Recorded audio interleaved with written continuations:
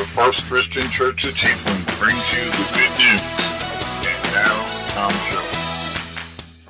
Third part of our four-part series on which way will you run? I'd like to preach today on a prize every time.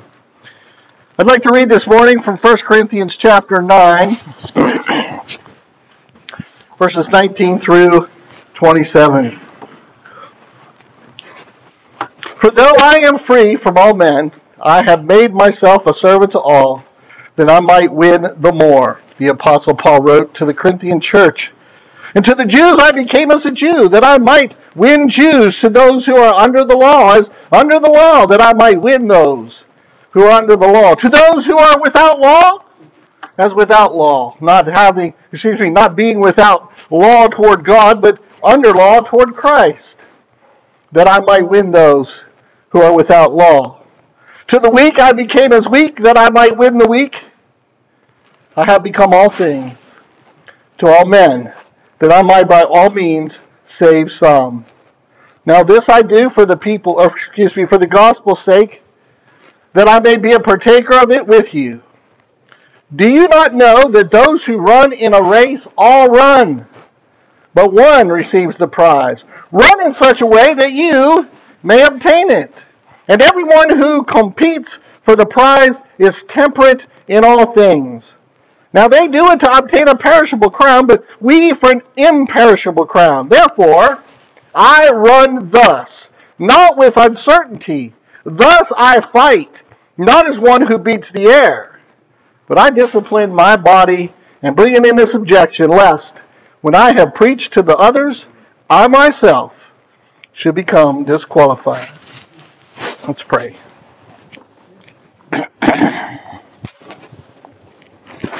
Our holy God and Father above, as I read those words, they should hold meaning for all of us. What it means to run the race of our faith. And Lord, we're told to run the race in such a way that we receive the prize. One thing that teaches me, Lord, is that in all things as I run, I will not quit. I will not quit on you, Father. And that's what that teaches me. It also teaches me, Lord, that as I run with honor. I'm not looking to cheat in any way. And also, Lord, that I run in such a way as I preach, that I follow the things that the Word of God teaches me, so that I might not be disqualified. So I pray, Lord, that we'll learn much today from this sermon on how our Christian walk should be. For this I pray in Jesus' name. Amen. Many Christians don't understand the prize they should be running for. So I should probably ask you, do you? Do you understand the prize? Hall of Famer Bob Feller was a major league pitcher for the Cleveland Indians back in the 30s, 40s, and 50s. He was signed up in 1935 when he was only 16 years old. And in his first start in 1936, he struck out 15 St. Louis batters. In 1938, he became the first pitcher to strike out every batter in one game. If you didn't know, that's 27. When Bob Feller was 9 years old, his teacher asked him to write an essay about an oak tree. Here are the ideas that he put in his theme. He said, an oak tree can be cut down and sawed into boards. You can make baseball bats out of them. You can also make home plates out of the boards. You can make bleachers out of the boards so people can watch baseball games. Now, can anybody guess what this young man was focused on? Baseball. And from his youth on, Bob Feller's goal was to play baseball. Paul wrote in Philippians 1:21, for to me to live is Christ, and to die is gain. And what Bob Feller wrote as a child was for me to live as baseball. And that was his goal in life. So that got me thinking, what is our goal as Christians?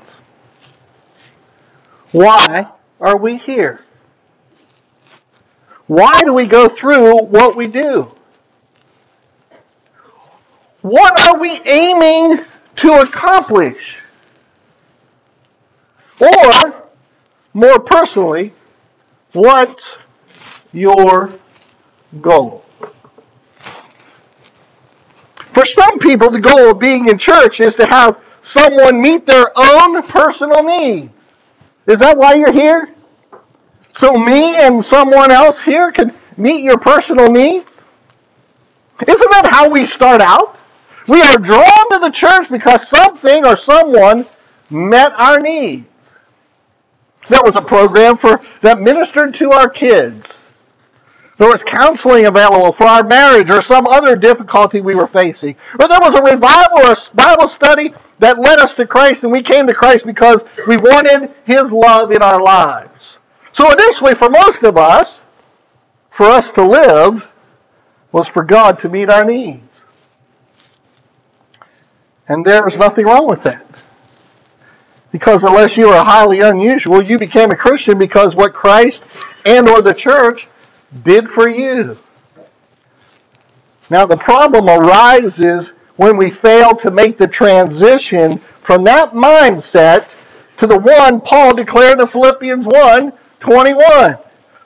To me, to live is Christ. And when a Christian remains in a what can God do for me mindset, they can be fairly difficult to be around. They're always frustrated with how the church isn't meeting their needs and their expectations. And you can tell who they are because they'll be the ones you hear complaining. Several years ago, there's a story in print by a preacher of a large church of over 5,000 members. And this is what he wrote. I was in the supermarket one day, and a lady came down the aisle when I could barely see over the top of her groceries.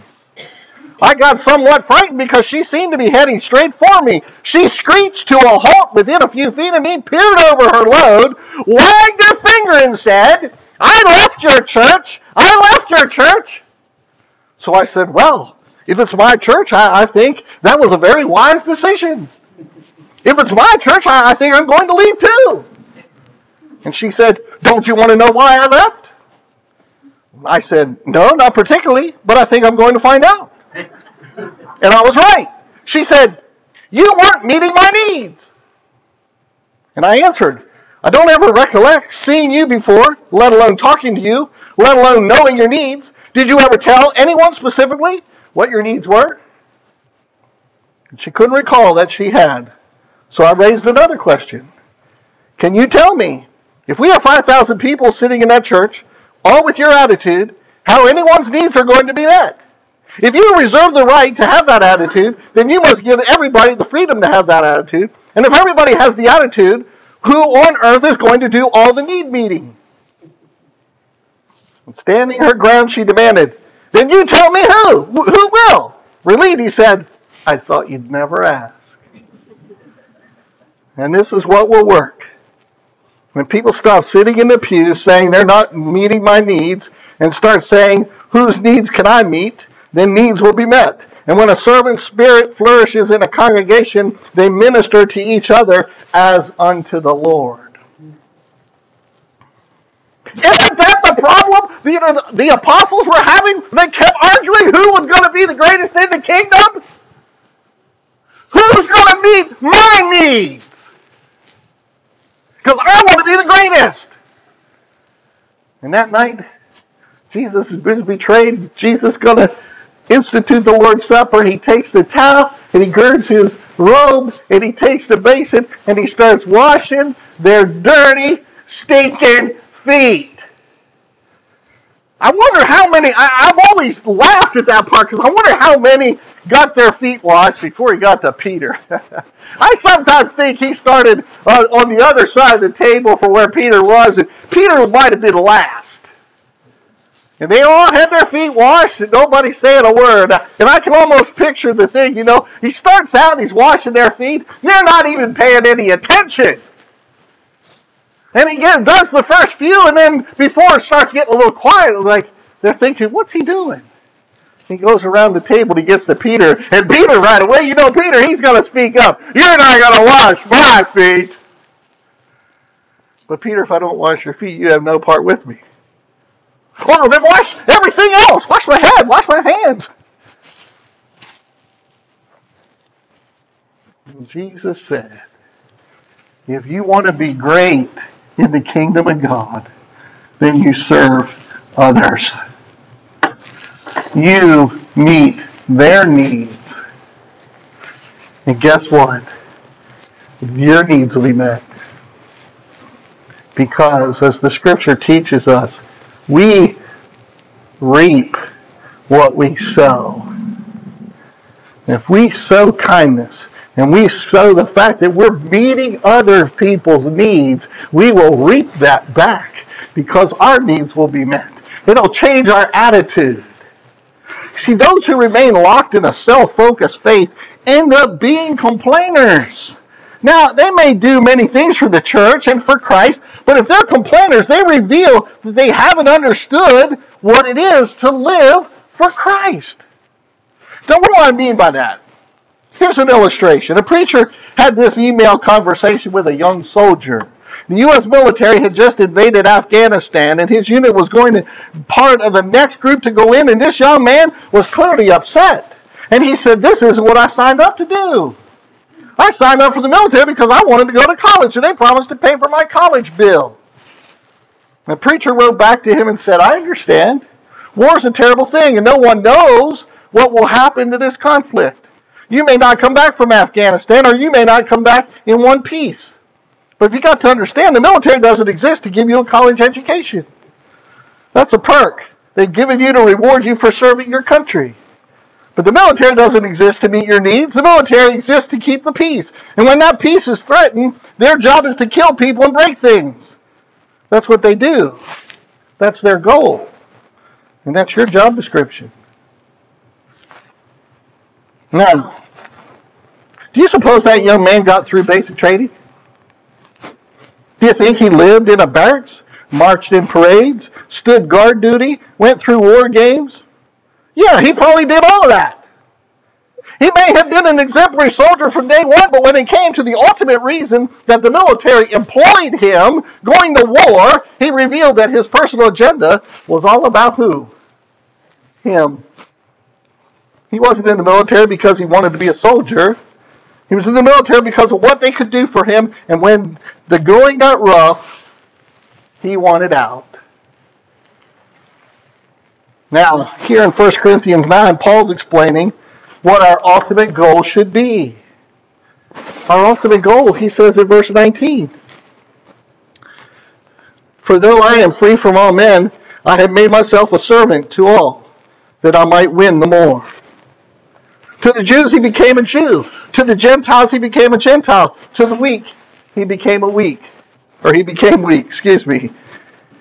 he wrote in verse 23, now this I do for the gospel's sake, that I may be partaker of it with you, that I may share in its blessing.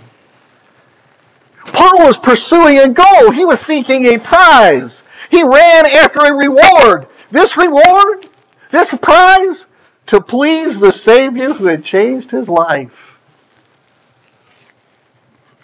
Paul said, I belong to no one. I'm a free man. I don't owe these people anything, but I do owe Jesus.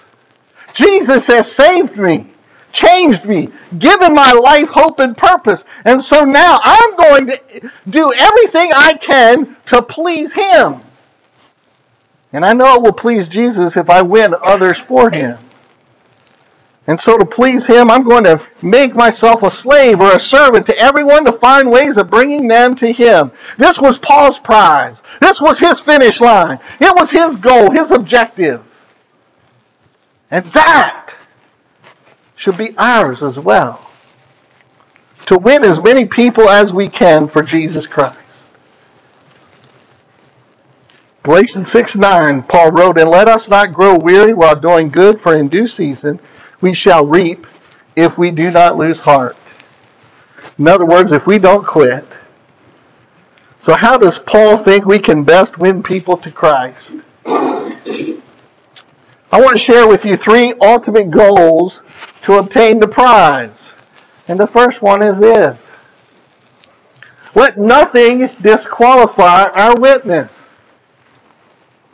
Let nothing disqualify a witness. He said, I discipline my body and bring it into subjection, lest when I have preached to others, I myself should become disqualified. Disqualified for what? The race for the prize. A preacher named Greg told of the time when he and his brother were young boys. They went to the barber shop by themselves one day to get haircuts, and as they entered the shop, it was so crowded, they had to take the only seats left. Chair positioned by the front door. And not much later, the front door swung open, and in came a man cursing a blue streak. The man couldn't see them because as the door was open, they were positioned behind it, and the room was filled with tobacco smoke. The new patron made his way over to an open seat on the other side of the room and began to regale those beside him with dirty jokes laced with curse words and the use of the Lord's name in vain. Greg and his brother were appalled. This was a man from their church. He wasn't an elder or a Sunday school teacher, but he was regarded as a stalwart of the church. In fact, just that last Sunday, this man had gotten up on stage and sang a song glorifying God. He had a beautiful voice, said Greg, but a corrupt mouth. And then the man saw them. And blushing with shame, he apologized for his behavior. But it was almost too late to undo all the damage he'd done to his reputation with them. These two young boys, he had fallen considerably. He had disqualified himself in their eyes, and his witness would never be the same. See, too often Christians excuse their bad behavior by saying, well, that's just the way I am. I'm only human. And they presume that everybody will overlook it. Imagine if Jesus would have said, well, you know, I'm only human. Or, that's just the way I am. They'll curse, they'll tell dirty jokes, they'll ogle women on the street, they'll insult their family, their preacher, their church, and or behave in some other sinful or mean-spirited way. And even if someone calls them on it, they'll just shrug it off as unimportant. But, you see, it isn't unimportant. Such behavior will disqualify us for the prize of reaching people for Christ. It will undermine our objective, and people will reject our message because we didn't make our bodies our slaves. I had become a deacon at the church in Maryland only about a year. And I was working for the federal government as a civilian. And this one older gentleman was a really nice guy I worked with. He was a big Washington Redskins fan. Needless to say, I have been a staunch Pittsburgh Steelers fan since I was 11 years old. And I just did not like the Dallas Cowboys. But living there in the D.C. area, I would rather root for the Dallas Cowboys than the Washington Redskins. So one Sunday, towards the end of the season, Washington Redskins were going to play the St. Louis Cardinals, who did not have a very good team. And this guy says, you want to make a bet? It's like, no, I don't bet. He goes, we'll just bet a soda. That's it. That Washington will beat St. Louis. At this time, they were St. Louis, Arizona now. But I said, I don't bet. He said, it's just a soda. I said, all right, just for a soda. The words didn't even come out of my mouth completely when he says, I'm going to tell your Sunday school class that you're betting. Thank you, Satan. Sitting right there across from me at the desk. Now, I will say this. Thankfully, it didn't hurt. It didn't hurt me being disqualified. It did hurt my witness because a few months later, he found out his wife had cancer, and he came to me and asked me vehemently to pray for his wife, that she would have her cancer taken away. So he still recognized that I served the Lord. But it could have happened that could have shot everything. And I did buy him a soda, by the way. Okay.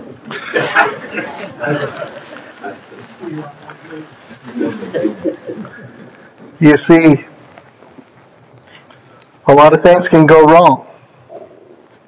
So we must realize that to obtain our goal, we must make sure that nothing disqualifies our witness. Number 2, think about the people around us. We need to think about the people around us, the people who don't go to church. What motivates them? What interests them? That's what Paul was saying. Are they Jews? Are they Gentiles? Are they weakened by hardship or sin? Paul's telling us that when he met someone who didn't know Jesus, he asked himself, what motivates them? What is there about their lives that I can use to reach them for Christ? That's why I've told you many times, you are the best person to witness to someone. Because all you have to do is tell them your testimony. Tell them how Jesus changed you, especially when you have something in common. When you have something in common. Now, I don't know what all I have in common with you folks, but I just met Ken and Brenda today, and I asked them one simple question. Where are you from? And they said, out near Punxsutawney in Pennsylvania. Well, guess what? We automatically have something in common. I grew up just south of York, Pennsylvania. So we're Pennsylvanians.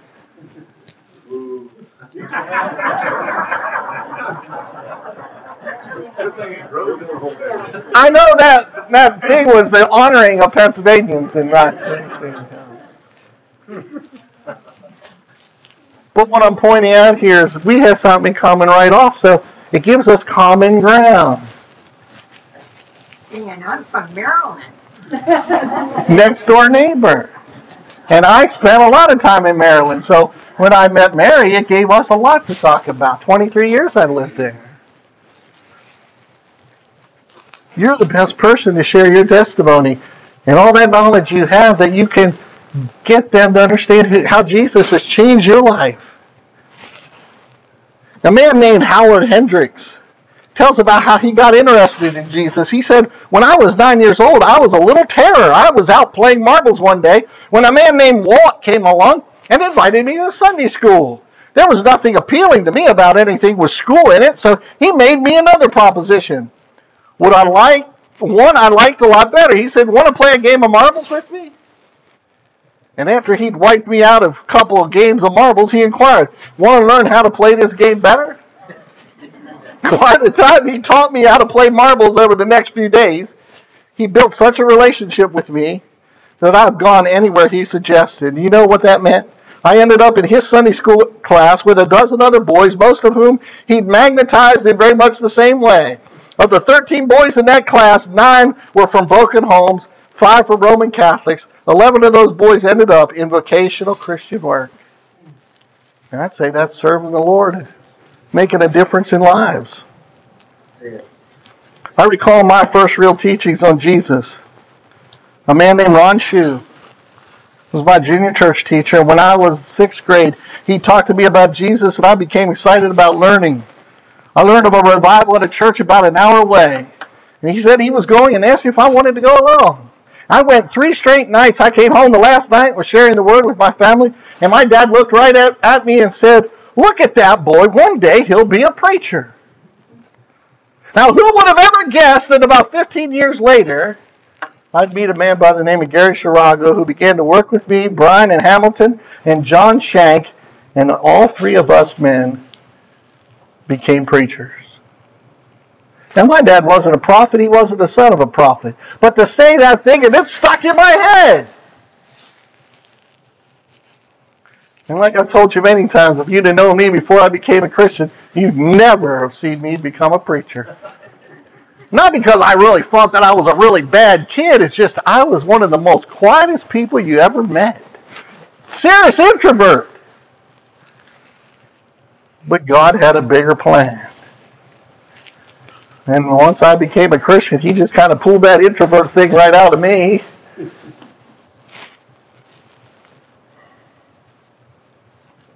See, first we make sure that nothing disqualifies our witness.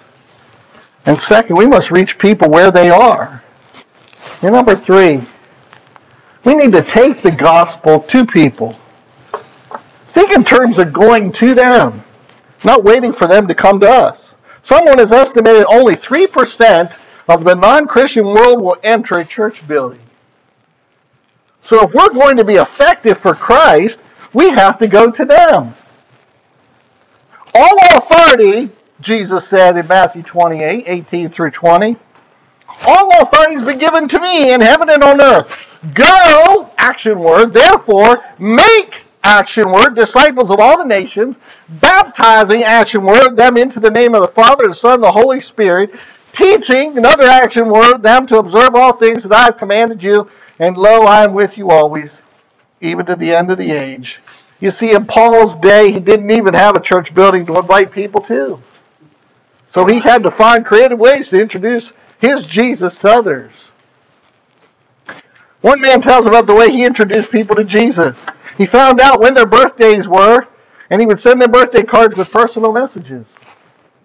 And in those birthday cards, he always told them he wished that they might have the greatest gift of all, the gift of salvation through Jesus Christ. If each of us strives to win one person to Jesus in 1 year, we could go from 40 to 80 people and not have enough seats in this auditorium. Should we think that big? Absolutely. The scripture says that on the day of Pentecost, then those who gladly received Peter's words were baptized, and that day about 3,000 souls were added to them. Then the apostles continued to preach and teach the gospel in a manner of days. And in Acts 4:4 it says, many of those who heard the word believed, and the number of the men came to be about 5,000. And by Acts 5:14 it says, and believers were increasingly added to the church, multitudes of both men and women. Imagine it went from 3,000 to 5,000 men, and then multitudes of men and women. In a matter of 3 chapters, which was probably only a few months. Now, how was that possible? I'll tell you how. They were running in such a way to win the prize. You know, we need to put on our running shoes and remember the ultimate goal. Let nothing disqualify our witness. Think about the people around us and take the gospel to the people. Do you not know that those who run in a race all run, but one receives the prize? Run in such a way that you may obtain it. And everyone who competes for the prize is temperate in all things. Now they do not obtain a perishable crown, but we for an imperishable crown. Therefore I run thus, not with uncertainty. Thus I fight not as one who beats the air, but I discipline my body and bring it into subjection, lest when I have preached to the others, I myself should become disqualified. May it never be. But may we be running the race in such a way that we see the finish line. And we're running in such a way that every step is closer to that finish line. And we realize that finish line is getting the step into heaven.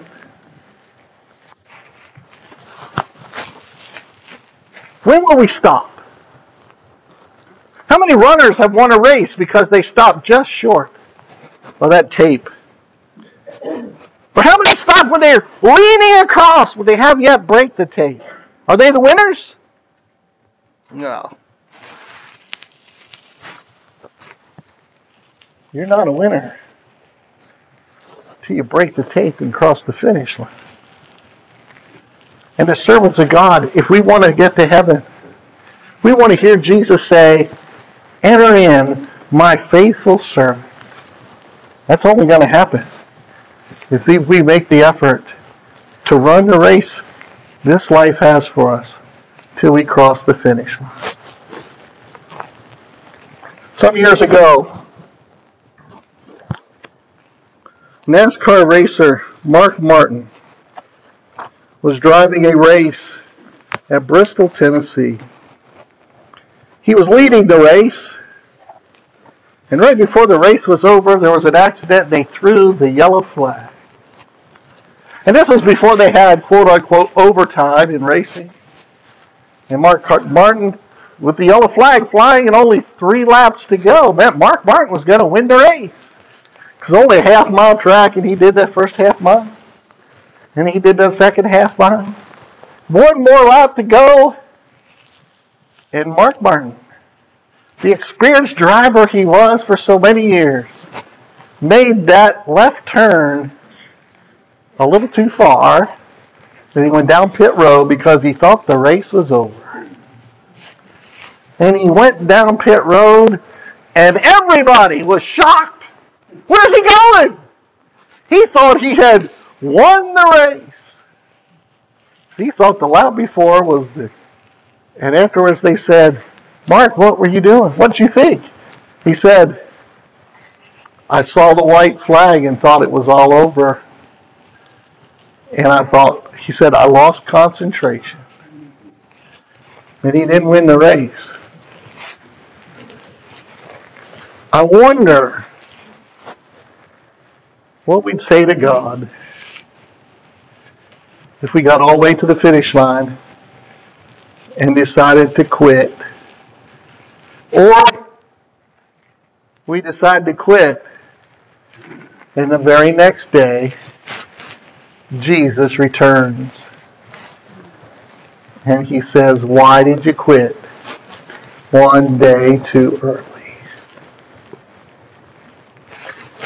That's what I read about today. Don't quit.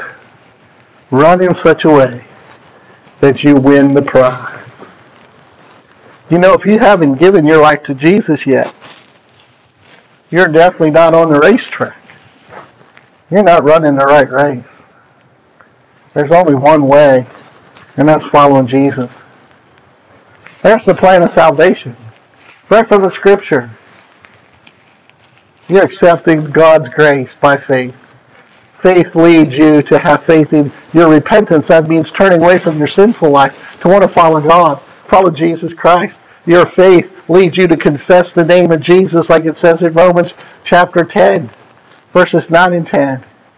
Confessing the name of Jesus unto salvation. Faith leads us to be baptized by immersion, immersed in the watery grave. That's what the Greek word means. Where our sins are washed away, we're filled with the gift of the Holy Spirit, according to Acts 2:38. And then we walk that last line, move forward in a new life of faithfulness toward that prize.